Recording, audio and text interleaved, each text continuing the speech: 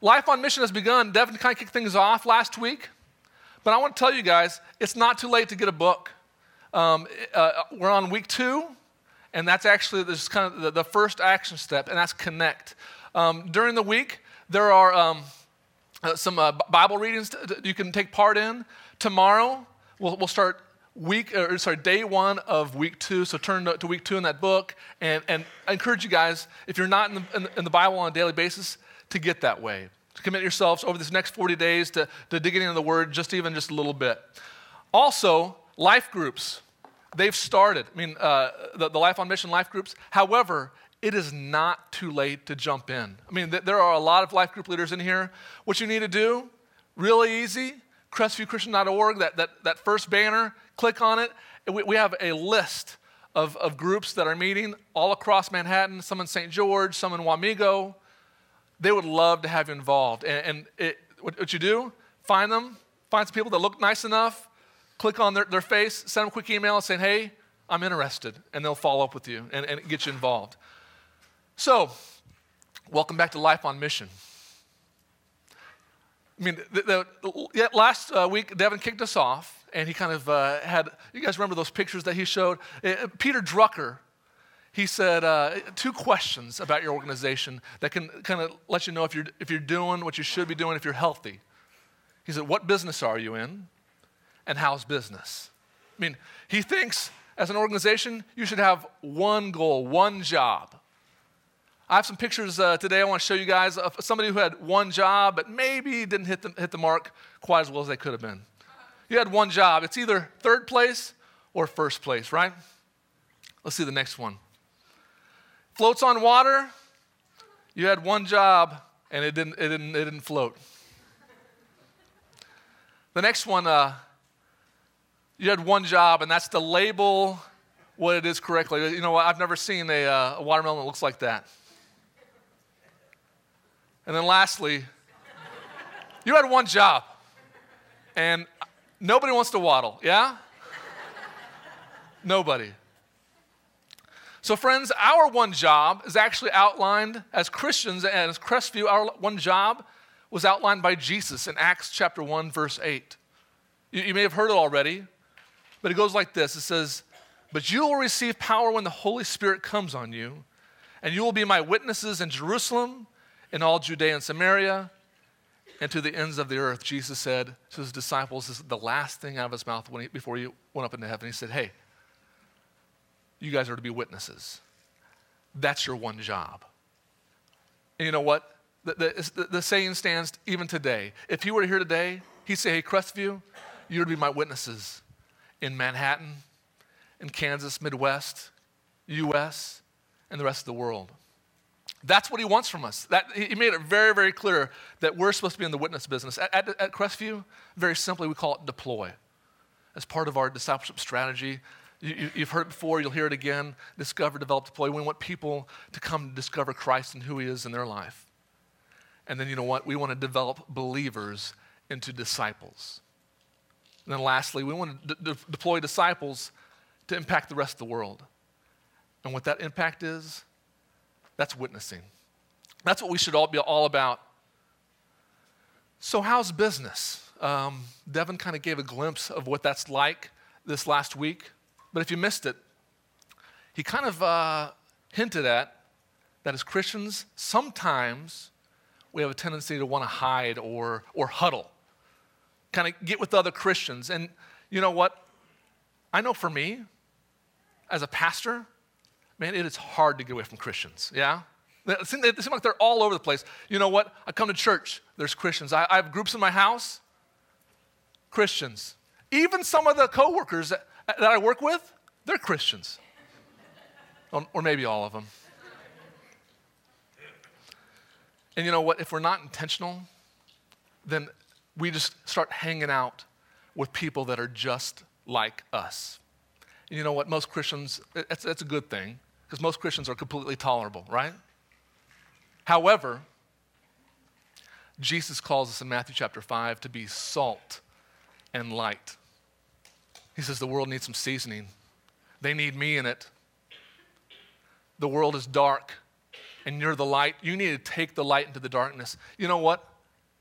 A candle in a bright room like this doesn't do a whole lot.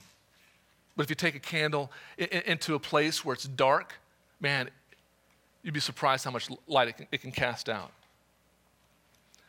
If the church isn't diligent in being that salt and light, then we find ourselves in the predicament that kind of like we are now in America. The reality is, United States is the third or fourth largest mission field in the world. When I read that for the first time, I was like, really? I thought we were supposed to be a Christian nation. And what I'm going to say next might surprise you even more. In 2010, who would you guys guess was the largest recipients of missionaries from other nations in the world? America, with over 32,000 sent in just that 1 year. The rest of the world sees it. We're a mission field. We need to see that as well. So we're in the witness business. How's business? There may be some reasons that not just Crestview, but the church in general might not be fully engaged in being a witness, being that salt and light. And I think, for me, it was summed up in this letter. It was a letter written to Crestview just last Sunday after the sermon. And I'm just going to read it for you guys here today. The service really hit the bullseye today. I walk through K-State's campus from time to time, and I see people who not only don't believe, but fight God. It terrifies me to know that there are people actively trying to do this. I want to help them, but I'm weak.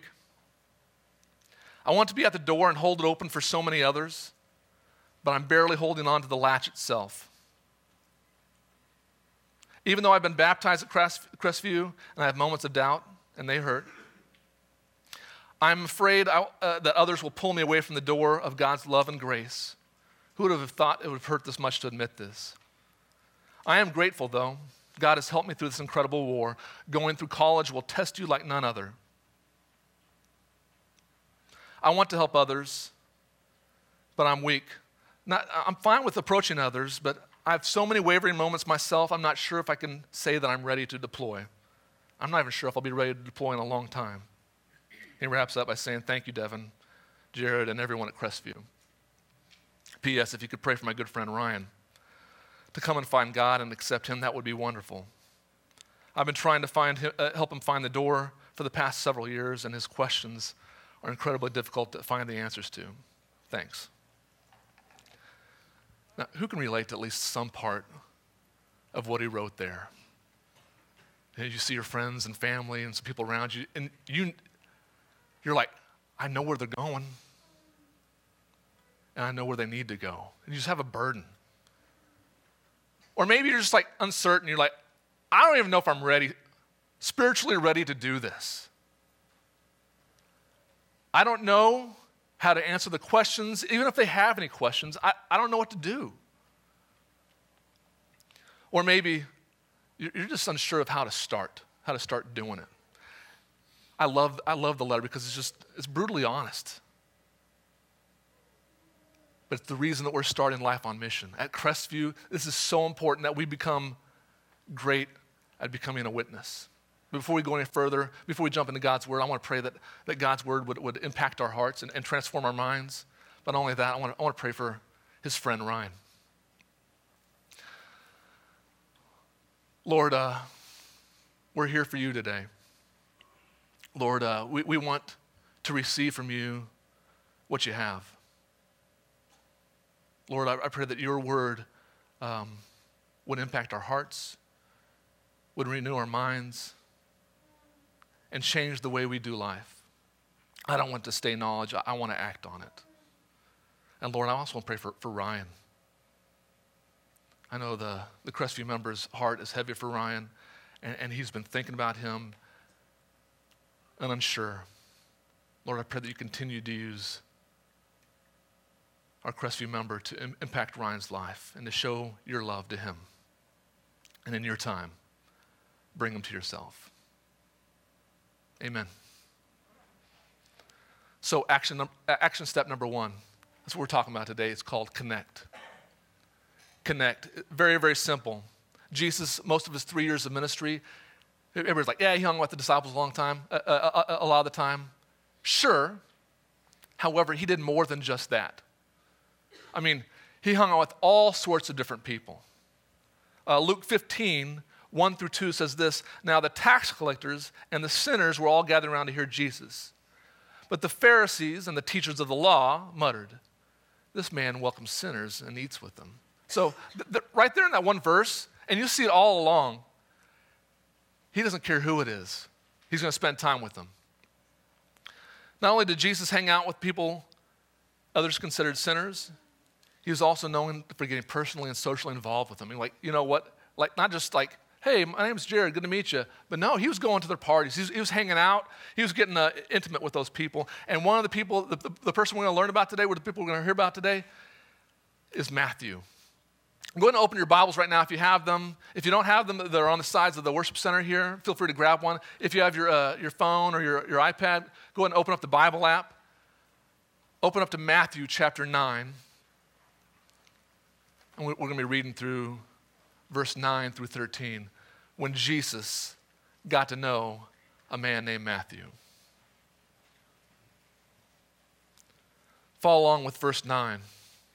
It starts off saying, as Jesus went on from there, he saw a man named Matthew sitting at the tax collector's booth.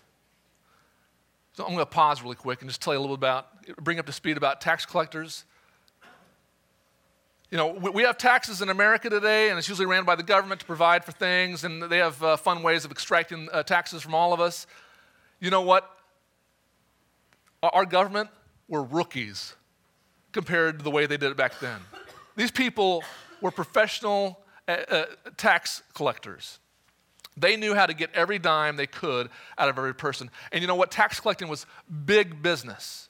The Roman Empire at that time, Israel and Palestine was one of their provinces, and what would happen is a person would come before the king and said, you know what, I'm going to pay you money for my ability to tax this region, to tax this province of the Roman Empire.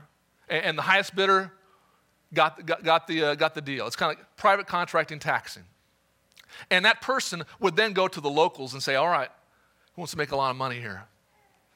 And they'd get tax collectors from among the people. So the Jewish people, out of them, he'd pull tax collectors, and those tax collectors would set up booths and tax everything. They'd tax ports, bridges, all sorts of food like wine and bread and fruit, all sorts of things. If you can think about it, they had a tax for it. All along the lines, it's kind of like a pyramid scheme a little bit. And you know what? The people at the bottom, they made a lot of money. People in the middle made a ton of money, and the person at the top, crazy amount of money, because they were stealing from the people at the very bottom. And that's who Matthew was. He was a tax collector, and he was hated.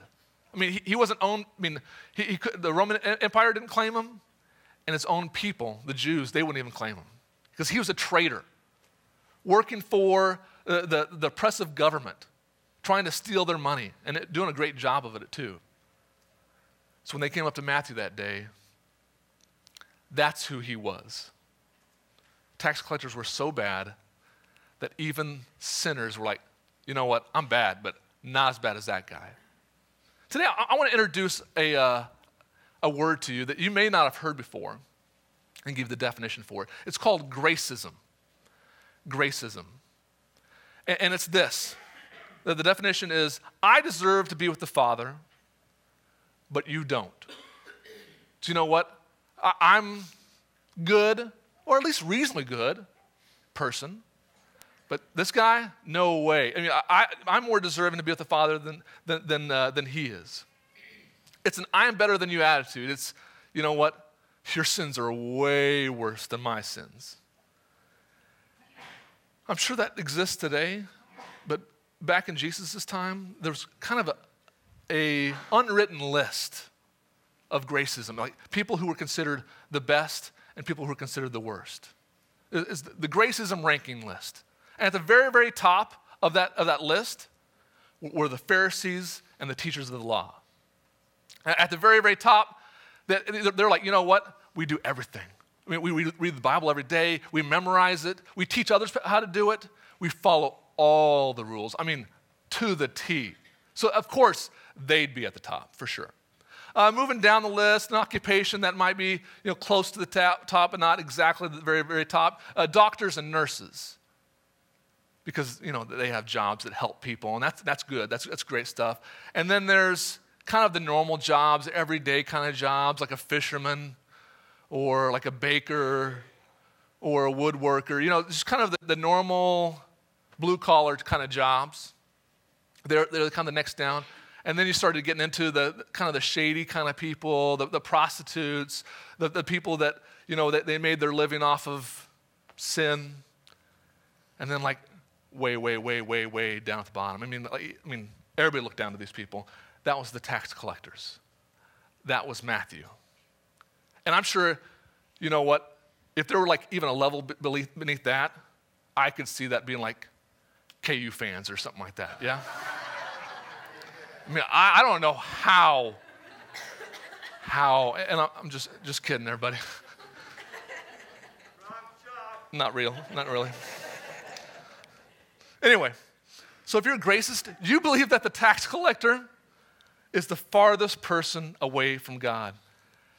And Jesus went up to him and said, "Follow me." He said, "Follow me." And Matthew got up from his tax booth and followed him. Now, follow me, it wasn't exactly probably what the disciples thought Jesus was going to say. I'm sure part of them were like, you know what, I've seen Jesus unleash on some of the Pharisees before. I mean, he was like, boom. I'm like, I can't wait to see Matthew get his. Yeah? I'm sure they thought when Jesus come up, Jesus was going to say, "You sinner!" Or something like, "You need to get on your knees right now and repent." Or, "Oh yeah, you're definitely going to the hot place." Yeah? But that wasn't the case. Jesus said, "You know what? I know who you are. I can see it with my eyes. Come on. Come on, you and I, we can hang out." It was more than just hanging out. This was the same call that Peter and John and Luke all received when they were asked to become disciples of his. I'm sure that the disciples, I'm reading a little bit into the text, but I'm wondering if they didn't think something like, "Jesus, yeah, you sure about this? Yeah? You know what? Bringing Luke on board, I'm all for that. He was a doctor. That kind of upped our street cred a little bit, yeah? But Matthew? No. Evidently, you don't know this guy. I was just here last week, and he's just robbed me blind. I mean, he makes his living through sinning." Jesus, you've gone too far this time, really. Really. We don't need a guy like that. Verse 10, follow along. While Jesus was having dinner at Matthew's house, many tax collectors and sinners came and ate with his disciples. As they were hanging out, Matthew's like, "I don't know, Jesus, you want to come to my house?" Jesus was like, "Sure, let's do it." And while he was there, he's like, Matthew had a party. And it's exactly the kind of party you would think. I mean, there wasn't like K-Love going on in the background. Yeah? And the alcohol was probably flowing. And the people he invited were the only friends he had. Other tax collectors. Other people that were hated. And Jesus was a part of it. And I have to believe that Jesus knew who was funding that party and that big house. It was money that was stolen from everybody else. But there's kind of a surprising thing that it comes back to me on occasion. People who are nothing like Jesus seem to really like Jesus. And Jesus liked people that were nothing like him. I'll say it one more time. People who were nothing like Jesus liked Jesus. And Jesus liked them back. He has a heart, and he was drawn to people who were unlike himself. Verse 11, when the Pharisees saw this, they asked his disciples, "Why does your teacher eat with tax collectors and sinners?" So Pharisees, they were the righteous ones. They were the ones at the very, very top. They were following all the rules, but they had no real relationship with God himself. And they were like, you know what? If Jesus is who he says he is, if he's the Messiah, he should want to hang out with us because we're the good ones. You know what?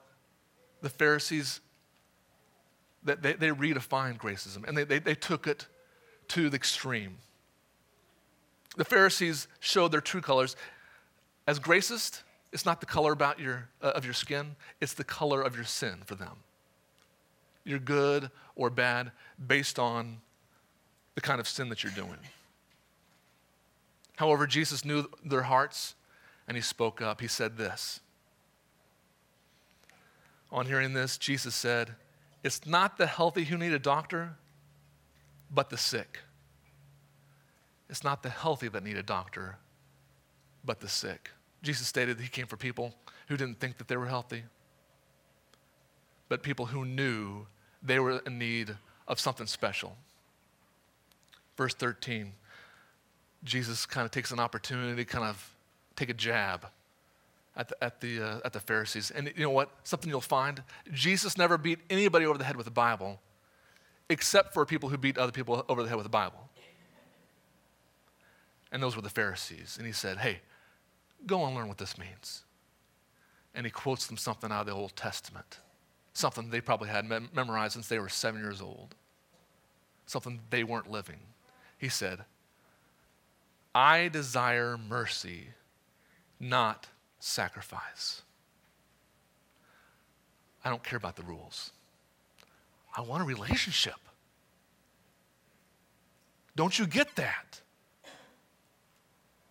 He said he's more interested in redemption and rescue than I am with people who think they have it all together. And I think this is really well summed up. What Jesus' heart is in a saying from a missionary from the early 20th century, was a missionary to the people in China, and he says this: someone want to live within a sound of a chapel bell, but I want to run a rescue shop within a yard of hell. He says, you know what? Pharisees, you guys go over here and do your religious thing. That's great. But for me, I want to stand at the gates of hell, hold up my hand, and try to pull as many through as possible. That's what God wants. That's the heart of the Father right there. He said, you know what? I came to call sinners. I didn't call people to say, you know what? Why don't you clean up first and then come to church with me? Or, you know what? You stop living the way you're living and then I'll introduce Jesus to you. No, he's like, come on. Right now, I don't care that you're still a tax collector. I want you to come right now. We need to do the same. We need to develop our heart for the lost around us by simply being around them, by simply connecting like Jesus did. If we open our eyes, we'll see that we live among them. A lot of them might be just in the house next door. We have a video, 1 minute, very simple, that talks about the impact that we can have if we're salt and light, if we're that witness in just our neighborhood. This is your house. These are your neighbors' houses. How many of these neighbors do you know by name? Go ahead, try to name them.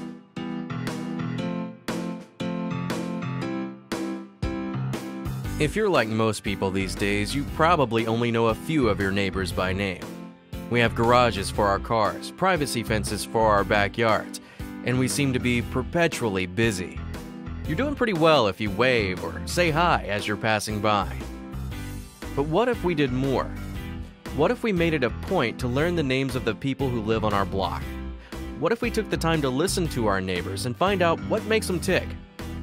What if our neighborhoods relied on each other in times of need, whether it be for a cup of flour or a shoulder to cry on? What if Jesus really meant that we should love our actual neighbors? Imagine the difference you could make in your neighborhood if you got to know your neighbors better. Imagine the difference you could make in your community if you partnered with others who had a desire to become better neighbors.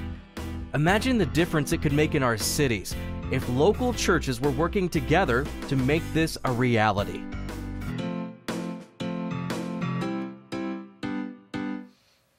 As you walked in today, everybody received one of these cards. Go ahead and take it out right now. It says, you're in the middle right there, and everybody around you, that's your mission field. That's where you need to start. These people are around you all the time. You know what? Even if you live out in the country, there's some people right down the road from you as well. I want to encourage everybody to take the time, fill that out. And maybe you'll find that, you know what, I know the Thompsons over here, I know Katie over there, but I don't have a clue right here. And that was the way it was for me about a year ago. A year ago, we live close to the football stadium, park cars in our front yard on game day. And in our neighborhood, there's several rentals. So people are coming and going at a fairly good clip or whatever. But one family had been there for an entire year. It was kind of past the friendly stage into the completely awkward stage, yeah? And I didn't do anything about it. I really didn't until my son and I, one morning before school, we were reading in Luke chapter 14. And at the end, I said, all right, Mace, what are we going to do differently because of what we read today? How is this going to impact our lives? He's like, well, Jesus was talking about this and this and this. I'm like, no. Stop right there. What are we going to do differently? What are we going to do? He's like, Dad, it's too early in the morning for this. Spoken like a 16-year-old. I was like, no, let's do something. He's like, what do you want us to do, Dad? Invite strangers into our house? Because that's what Jesus was talking about for dinner. I was like, let's try it. He's like, this is not a good idea, Dad. You don't know what you're going to do. I was like, who don't we know? Yeah. A couple houses down, there's that one family, and he knew exactly what I was talking about. He's like, yeah, let's not. I'm like, we can, but we don't even know their names, Maze. How can we learn their names so we can at least start praying for them at the very least? I know, brownies, yeah? I make killer brownies. And I was like, let's make brownies for them, take them over, say, hey, we're the Garens, and not have, it wouldn't be weird if we were bringing some sort of gift with us. And we're like, you know what? If they just saw us go to their house, it'd kind of be a little more weird. So we just made brownies for everybody, and we're like, here's some brownies, really, here's some brownies. And something unexpected happened. They invited us into their house. We spent a while. Each of us kind of learned one name, and we got back together. We wrote them down quick. And you know what? Our relationship started from there. We've been over their house. They've been over ours. And we try to show each other love. But here's the deal. The cool thing, just on Wednesday, on the drive home, their oldest boy, who's 16, and mine, Mason, they were both sitting in the back seat coming home from youth group. And they were talking about that one day where they met each other for the first time last year. And they were like, wasn't the most awkward thing in the world? He's like, yeah, I thought I had nothing in common with you. That can happen on a regular basis. And it should happen more than it does. Put some time into this and pray for these people. If you choose to put it on your refrigerator so it stays in front of you, when they come over, take it off the refrigerator and put it in the drawer. Yes? Yeah? Because here's the deal. You don't want them to walk in and they're like, hey, what's this? You're like, you know what? My pastor told me I need to meet all the heathens in our neighborhood. And congratulations, you're now my project. No, don't be weird. Don't do this. Or maybe you've been in your neighborhood for a while. You're like, I don't have a lot of turnover like you do, Jared, and I know who they are. Maybe your next step is having dinner in your house. No agenda. Hey, come eat our food. What can God do if you were to take the people in this room and impact these other 8 homes? This changes communities. This can change a nation. Let's pray. Lord Jesus, I just want to thank you for the opportunity that you've given us to make a difference in your world. Lord, I pray that our eyes would be open. I pray that our hearts would be open to the people around us that are just walking along, but they're dead, and they're in need of you. Lord, I pray that we'd be purposeful about connecting with others. Your heart was for the lost. Your heart was people that weren't like you. I pray that our heart would be the same as yours. Lord, in your name I pray. Amen.